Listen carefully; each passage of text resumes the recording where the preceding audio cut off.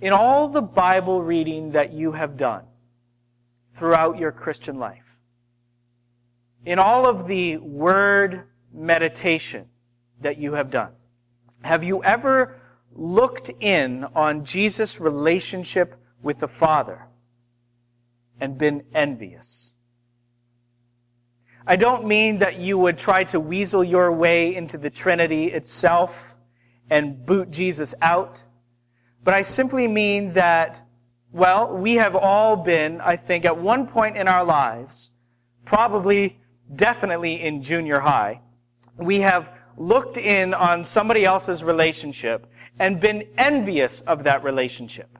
Maybe wanted in ourselves. And of course, that's the whole influence of peer pressure that we talk about with youth, and that continues with adults, we know. So at some point in your life, I know that you have looked in on relationships or listened in on friendships or whatever and been envious, perhaps even to the point of wanting in.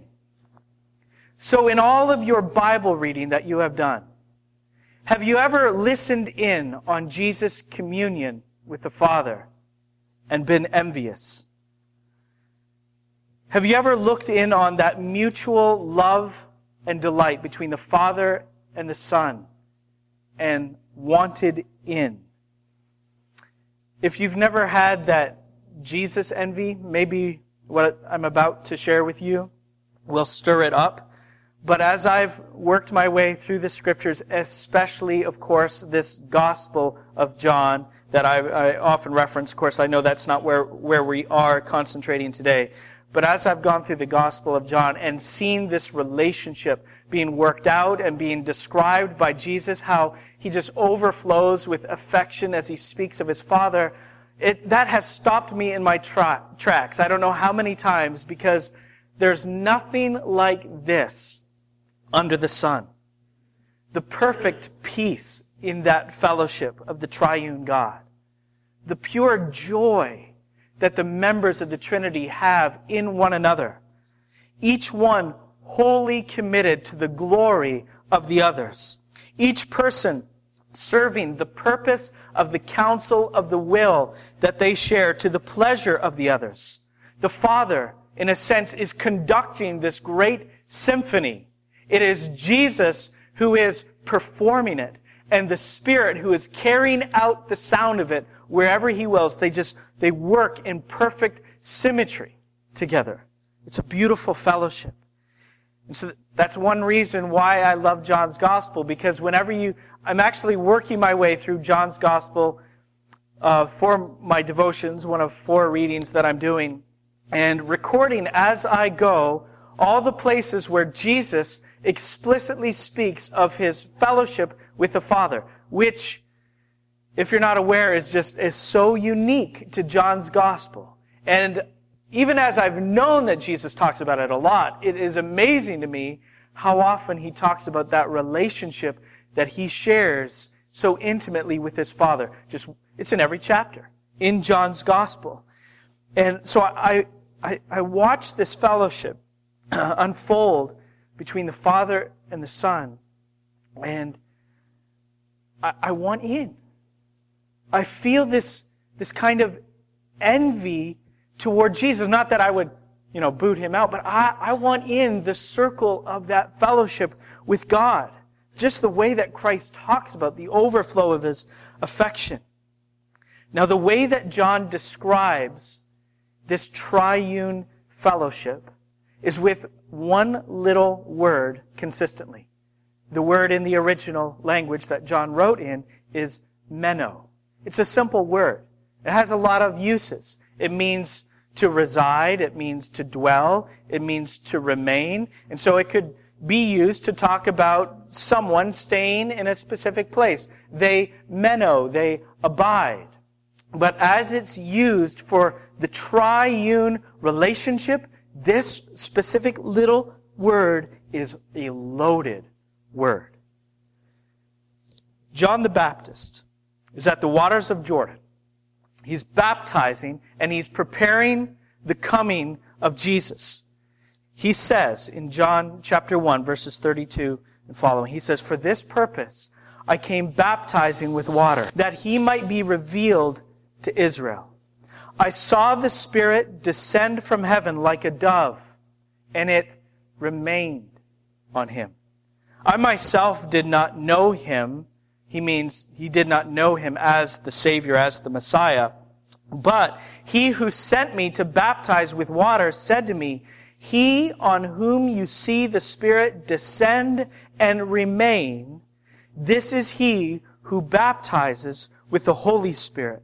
And the word for the Spirit remaining on the Son is meno. Translated remain, but also we know translated abide. Now, up to this time in redemptive history, the Holy Spirit has interacted with individuals in a very temporary way.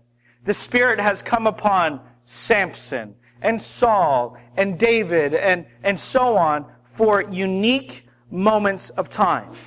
Temporarily coming upon these individuals and anointing them so that they will faithfully carry out the service that God has commanded them to perform. But this is different.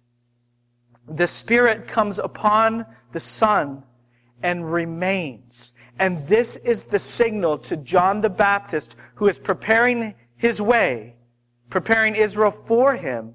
This is the signal that this is no ordinary individual. This is not just another person that John the Baptist happens to be baptizing in the Jordan River. This one on whom the Spirit remains is the Son of God. It's the one in whom the Spirit abides. Again, just a little word used to capture the triune relationship. So throughout the Gospel of John, as I mentioned a moment ago, Jesus is often speaking of his unique relationship to the Father. And one little word that the Son uses consistently to describe this relationship is that little word, meno. In chapter 14, verse 10, Jesus says that God is the Father who abides in him or dwells in him. One chapter later, chapter 15, verse 10, Jesus says he too abides in the Father. So, whether you're talking about the Spirit with the Son or the Son with the Father, the same word is being consistently used to describe the triune relationship, which is unique from all others. It's abiding. That is the proximity and the permanence and the purity of the love relationship that the Father, the Son, and the Spirit have shared from all eternity. When Jesus talks this way about his relationship with God, you just have to stop and you have to realize that this is unique in human history. And it's not that no one before him has ever dared to talk this way, that he abides in the Father and the Father in him. It's not that no one has dared to talk that way. It's that nobody has even thought to talk like this before.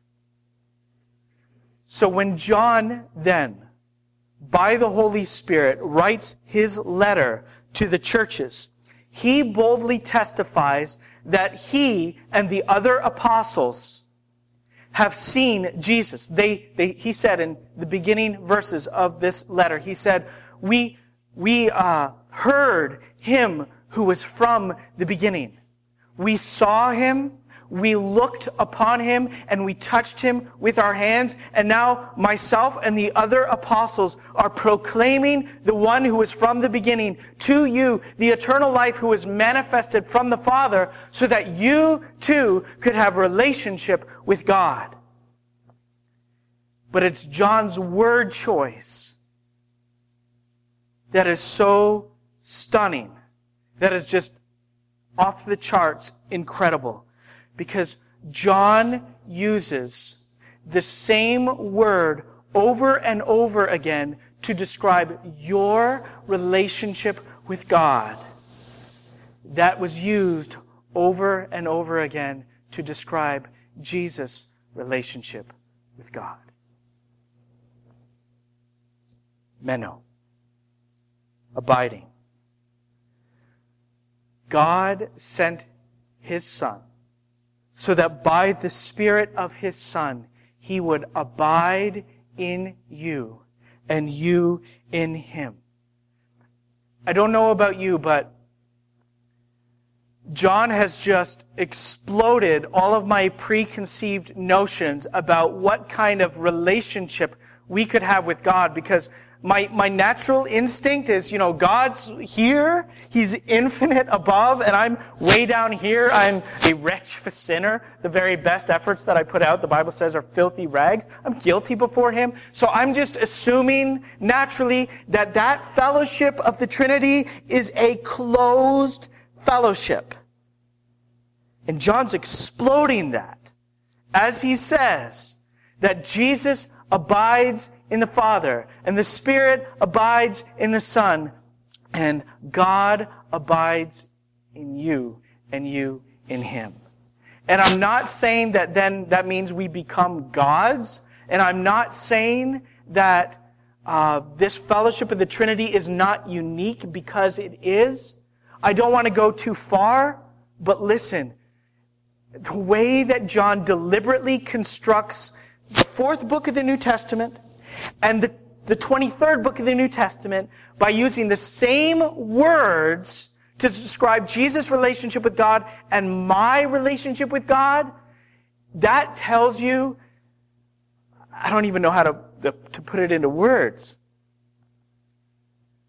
that there is something off the charts awesome of grace by the power of the love of God that has been achieved for us, that should leave us worshiping and pursuing it, this relationship, and valuing it and being changed by it.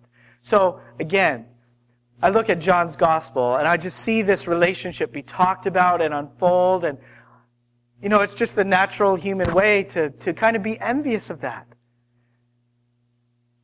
To say, I wish I could have that intimacy, that communion with God. He doesn't just walk with the Father, He walks in the Father. He delights in the Father, and the Father delights in the Son.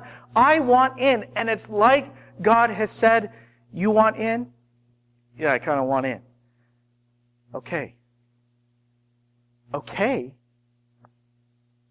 What do you mean, okay?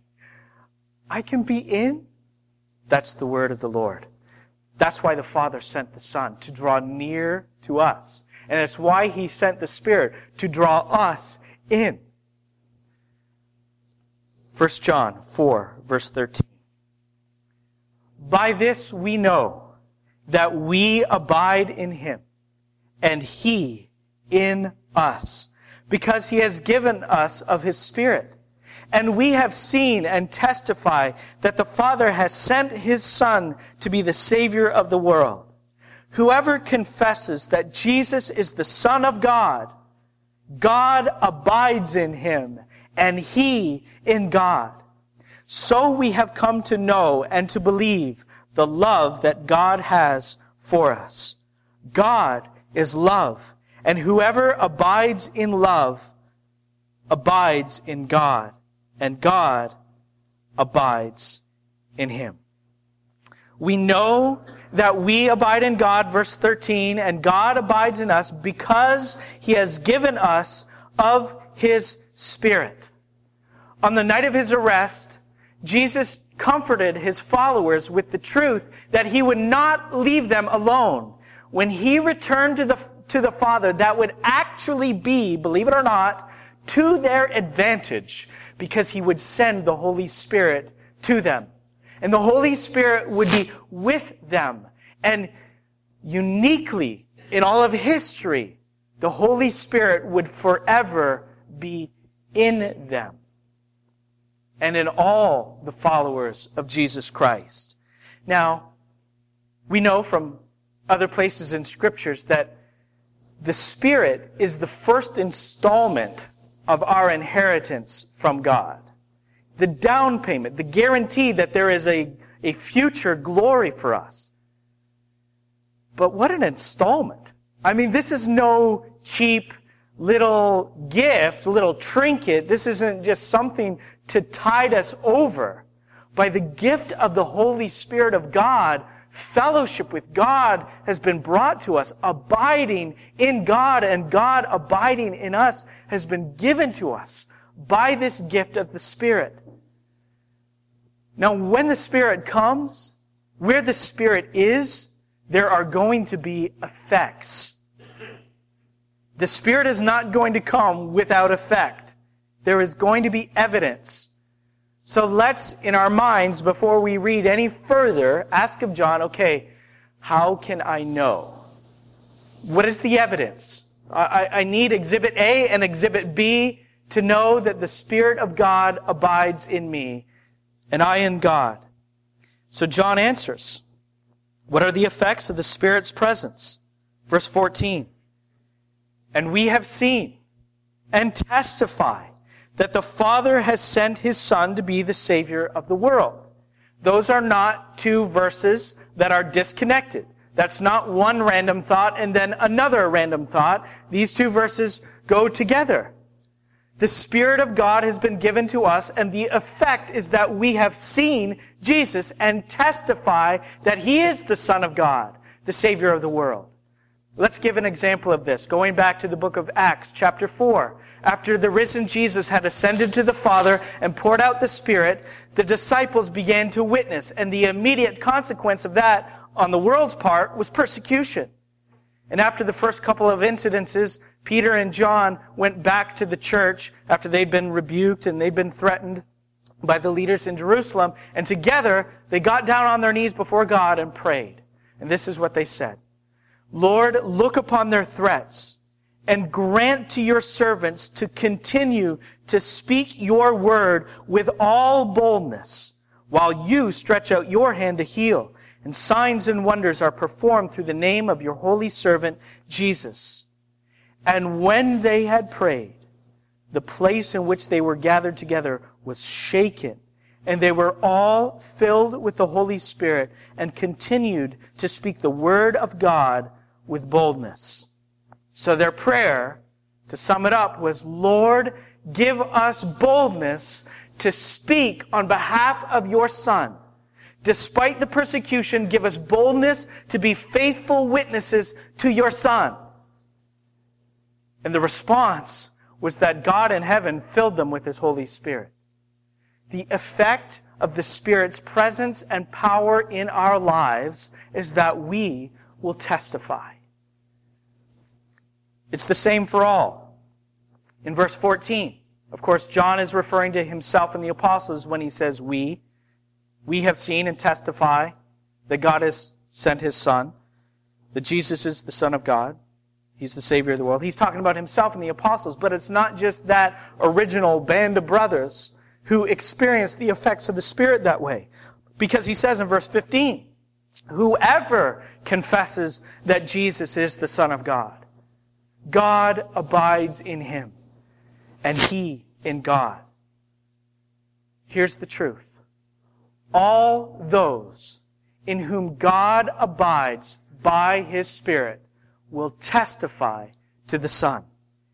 Everyone who has the Spirit will confess the Son. What does the Spirit give first of all? The Spirit gives faith. That's Exhibit A. How do you know that the Spirit is within you? That you, in fact, abide in God and God in you? Exhibit A is that you have faith and that you confess that Jesus is the Son of God, the Savior of the world. You and I would never believe without the Holy Spirit. Faith in Jesus is impossible without the work of God's Spirit.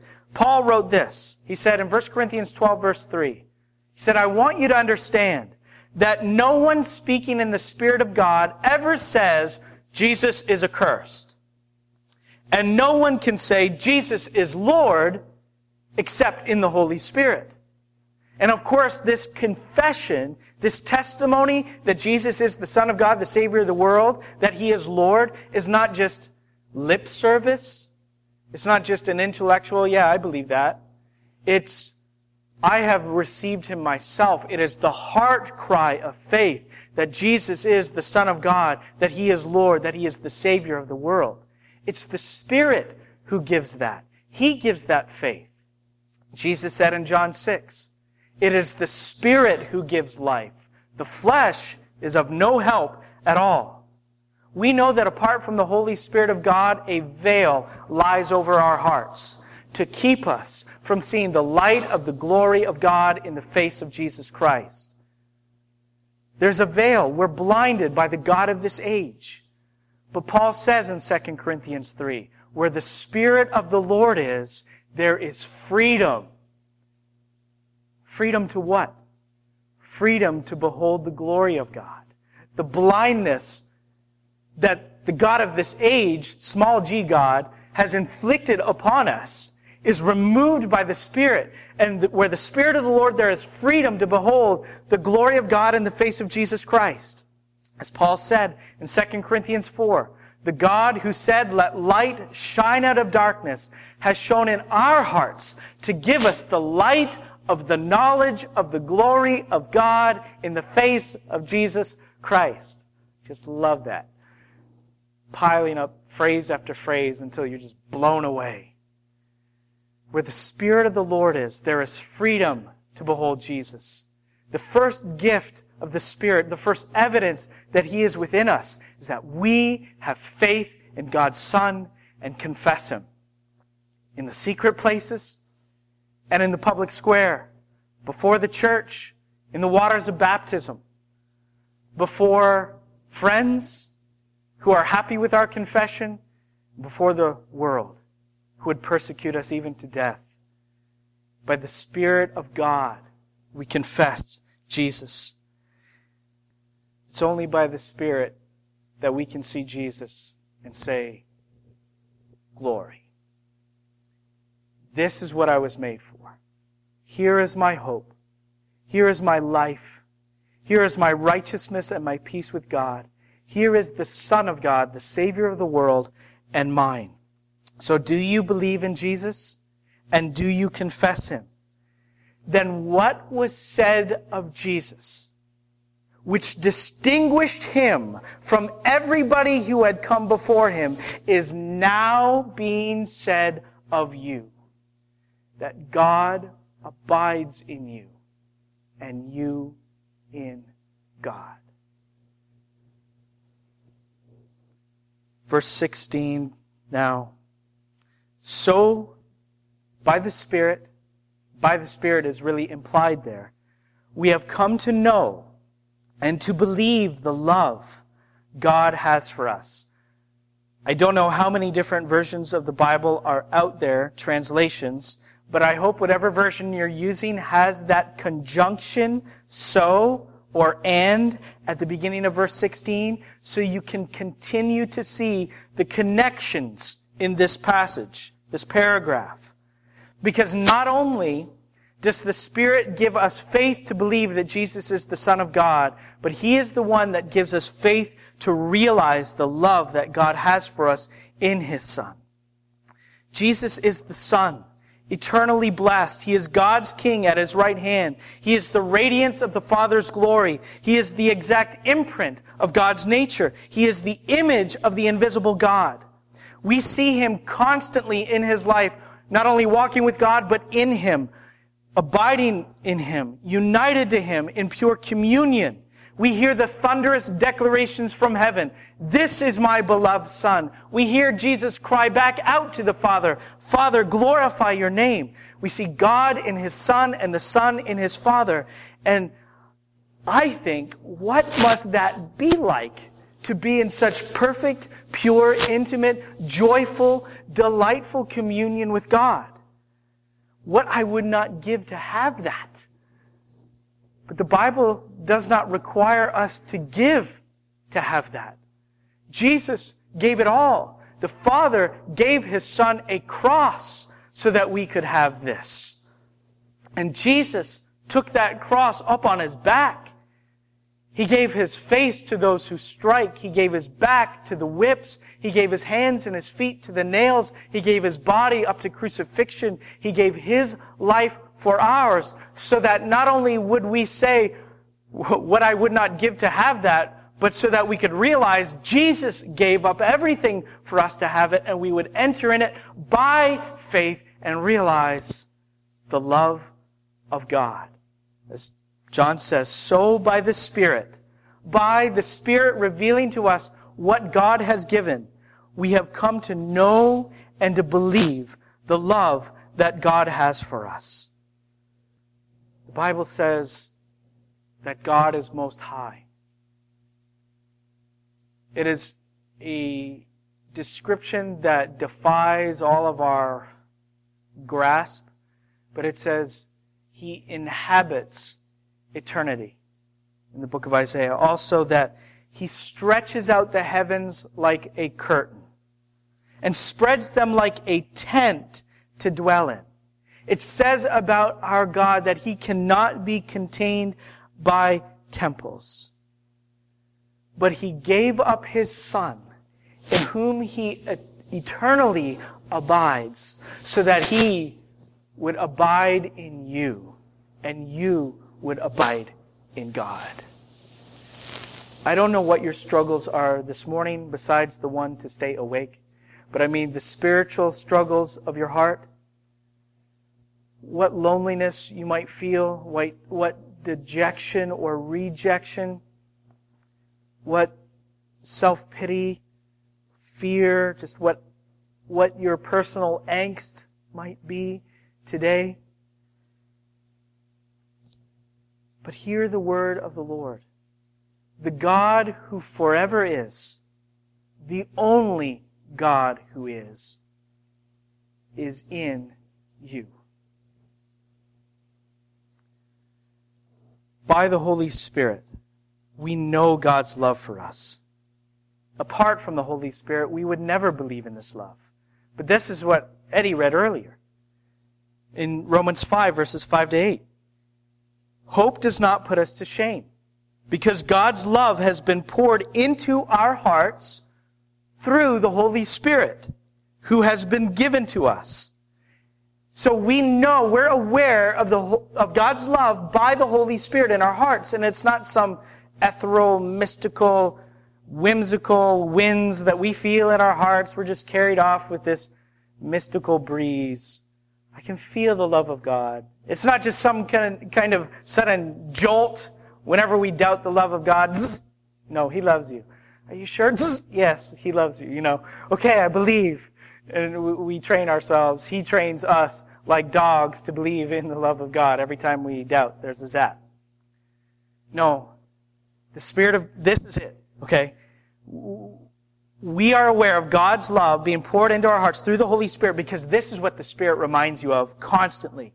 For while we were still weak, at the right time, Christ died for the ungodly, and this is the Spirit's word to you. For one will scarcely die for a righteous person. The Spirit says to you, think about it. Who would you die for? Would you die for your child? Perhaps. Would you lay your life down for a good person? Maybe if you're especially heroic and you have a great love for humanity in your heart. You might die. He says, one will scarcely die for a righteous person. This is the Spirit's word. Though perhaps for a good person, one would dare even to die. But this is what the Spirit says. He says, listen. But God shows His love for us. He shows His love for you in that while you were still a sinner, Christ died for you. Who here, a sinner, would die for their enemy? The Spirit is witnessing within our hearts that God, most high, most holy, died for us, His enemies. While we were still sinners, Christ died for us. That's the demonstration of the love of God for you. Church family, you don't have to go to the latest, greatest blessing in your life to determine if God loves you or not. You don't have to calculate God's love by what material prosperity or goodness you are experiencing in the temporal blessings. That's not the sign of God's love. The cross of the Lord Jesus Christ is the permanent sign of God's eternal love for you. You would never believe in that love apart from the Holy Spirit in you. It's by the Holy Spirit that we believe in this love. And I could go to other passages as well, but I don't have the time right now. But look up Ephesians 3, and read verses 14 down through the end of the chapter. And Paul prays that by the Holy Spirit we would be strengthened in the inner man to know the love of Christ, which passes all knowledge. It's by the Spirit that knowledge and faith of God's love for us comes. In verse 16, at the end of this verse, it says, God is love, and whoever abides in love abides in God, and God abides in him. So we would never testify that Jesus is the Son of God or believe in His love apart from the Holy Spirit.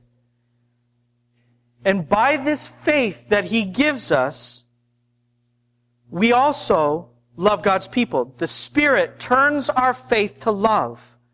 So is the Spirit of God in you, filling you personally? You will confess Jesus. You will confess God's Son. And, Exhibit B, here it is, you will love God's people. Here are the two evidences that the Spirit of God is within you. You have faith in God's Son, and you love God's people. Are we a church filled with the Holy Spirit of God? We will have faith in God's Son, and we will love God's people. Are we a church filled with the Holy Spirit? We will hold fast to God's truth, and we will hold fast to one another in love. You can't be filled with the Holy Spirit and be filled with self-pity at the same time, with self-love. The Holy Spirit bears witness to the overflow of God's love in Jesus and turns that into an overflow of love from our hearts to others. Where the Spirit of God is, there will be love. There will be faith and there will be love. Let me give you a couple of verses for this. In Romans chapter 14, it says, "For the kingdom of God is not a matter of eating and drinking, but of righteousness and peace and joy in the Holy Spirit." Peace in the Holy Spirit. So he says, so let us pursue what makes for peace and for mutual upbuilding. In Ephesians 4, he said, with all humility and gentleness we are to walk, with patience, bearing with one another in love, eager to maintain the unity of the Spirit in the bond of peace. Unity and love are the gift of the Holy Spirit. We must be eager in the Spirit to maintain it. In Philippians 2, Paul said, if there is any participation in the Spirit, any affection and sympathy, complete my joy by being of the same mind, having the same love, being in full accord, and of one mind. This past Wednesday, I met down with the guys. It's a nice break from the kids. Met down with the guys at Jim's house for our lesson fellowship time. And they're watching right now this, I like being with the kids, but anyway, not quite as much as the ladies do. So we were watching this lesson being taught by Sinclair Ferguson on the Holy Spirit. It's a 12-part series. And he brought up this lyric, which Jim really latched onto. And I won't tell the whole story, but anyway, this lyric from an old hymn of the faith, in which it says, "Think what spirit dwells within thee." Are you full of doubt? Are you racked with fear? Do you doubt the extent and the depth of God's love for you personally in Jesus? Think what spirit dwells within thee. Are you filled with self-love? Are you quick to take offense? Are you constantly thin-skinned? Are you looking for a fight? Maybe you don't run from conflict. Maybe you run to it. Maybe you don't do it outwardly, but you do it in your head and in your heart. Think what spirit dwells within thee. Exhibit A, Exhibit B. Where the Spirit of God is, there will be faith in God's love for us. There will be the confession of God's Son, and there will be love for God's people. We know that we have the flesh. The flesh will be with us, in us, that sin, rebellion, nature against God, until we are with Christ in glory. And so there will never be a perfect faith. And there will never be perfect love. But by the Spirit, there may be true faith and true love. And by the Spirit within, there will be true faith and true love. So I want to tell you again, I don't think that this side of heaven you are ever going to hear anything better than this, okay? It's not just a future promise. This is your present assurance from God. Believer, this right here is your life right here, right now. The Lord revealed that this is the mystery that was veiled for generations and ages, but that has now been revealed to the saints. It is the riches of the glory of God, Christ in you. God abides in you, and you abide in God.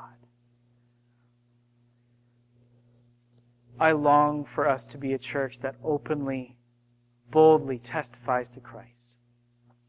And I long for us to be a church that just overflows with affection for one another. Very quick to forgive, patient, long-suffering, bearing with one another, humility, being of one accord, of one mind.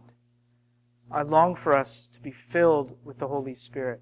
Will you join with me in making that your prayer, not only for your personal life, but for our life together as a family? We don't have to be envious of Jesus, necessarily.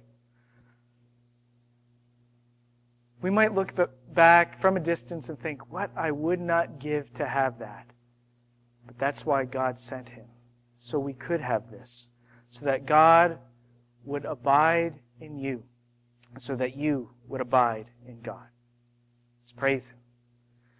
Father, we thank you. We praise you.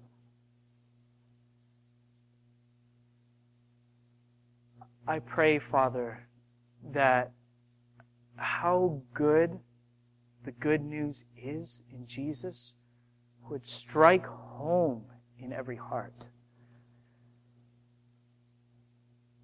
I pray, Father, that you would make us, by your Spirit, to get this. Because I don't think that there's anything better that we could possibly get. You are in us, and we are in you. It's the promise of future glory, but it's also it's the wealth of your glory for us now.